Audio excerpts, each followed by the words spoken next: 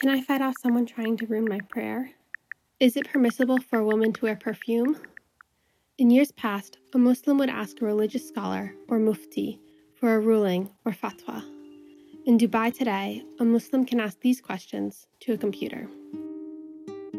The purpose of the platform is to serve Muslims around the world in multiple languages.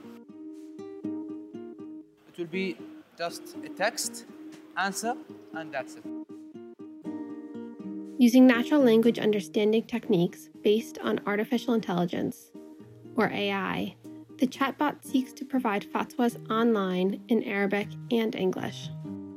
We want to be easy to access. We want to be more accessible to public.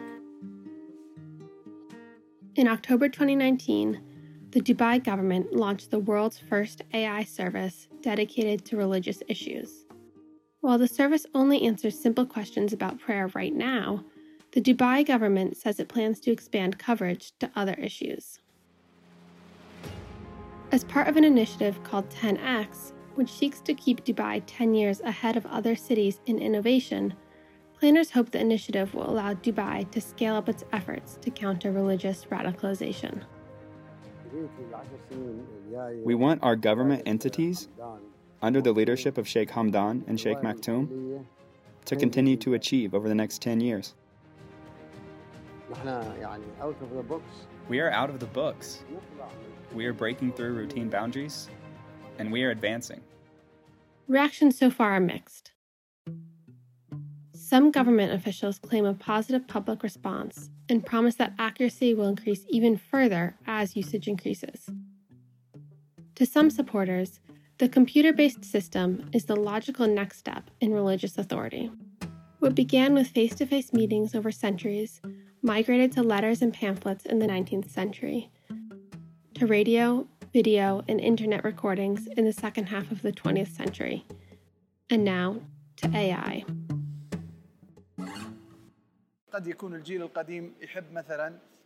older generation might like to go to the mufti and sit with him, but nowadays some people don't have time, or they are all around the world. And you see that in every sector. There has been an advancement and smart technology has been incorporated, so the Islamic Sharia has not abandoned this, no. It will benefit from every service and every new thing, technology, presented to society in service to religion. Some scholars are more critical.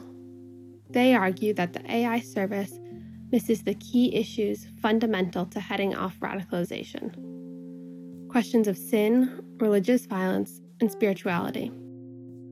Some also argue that a computer-based system will never have a human understanding of the context of the question and the questioner. At a conference on religion and science at Cambridge Muslim College, one presenter said this: AI is defined by law, it's not defined by ethics. Whereas human beings, when we think and we have cognition, we work in the realm of ethics. Others question a religious chatbot created by the government instead of by a religious organization. One mufti simply expressed his shock, saying, "The end times are near."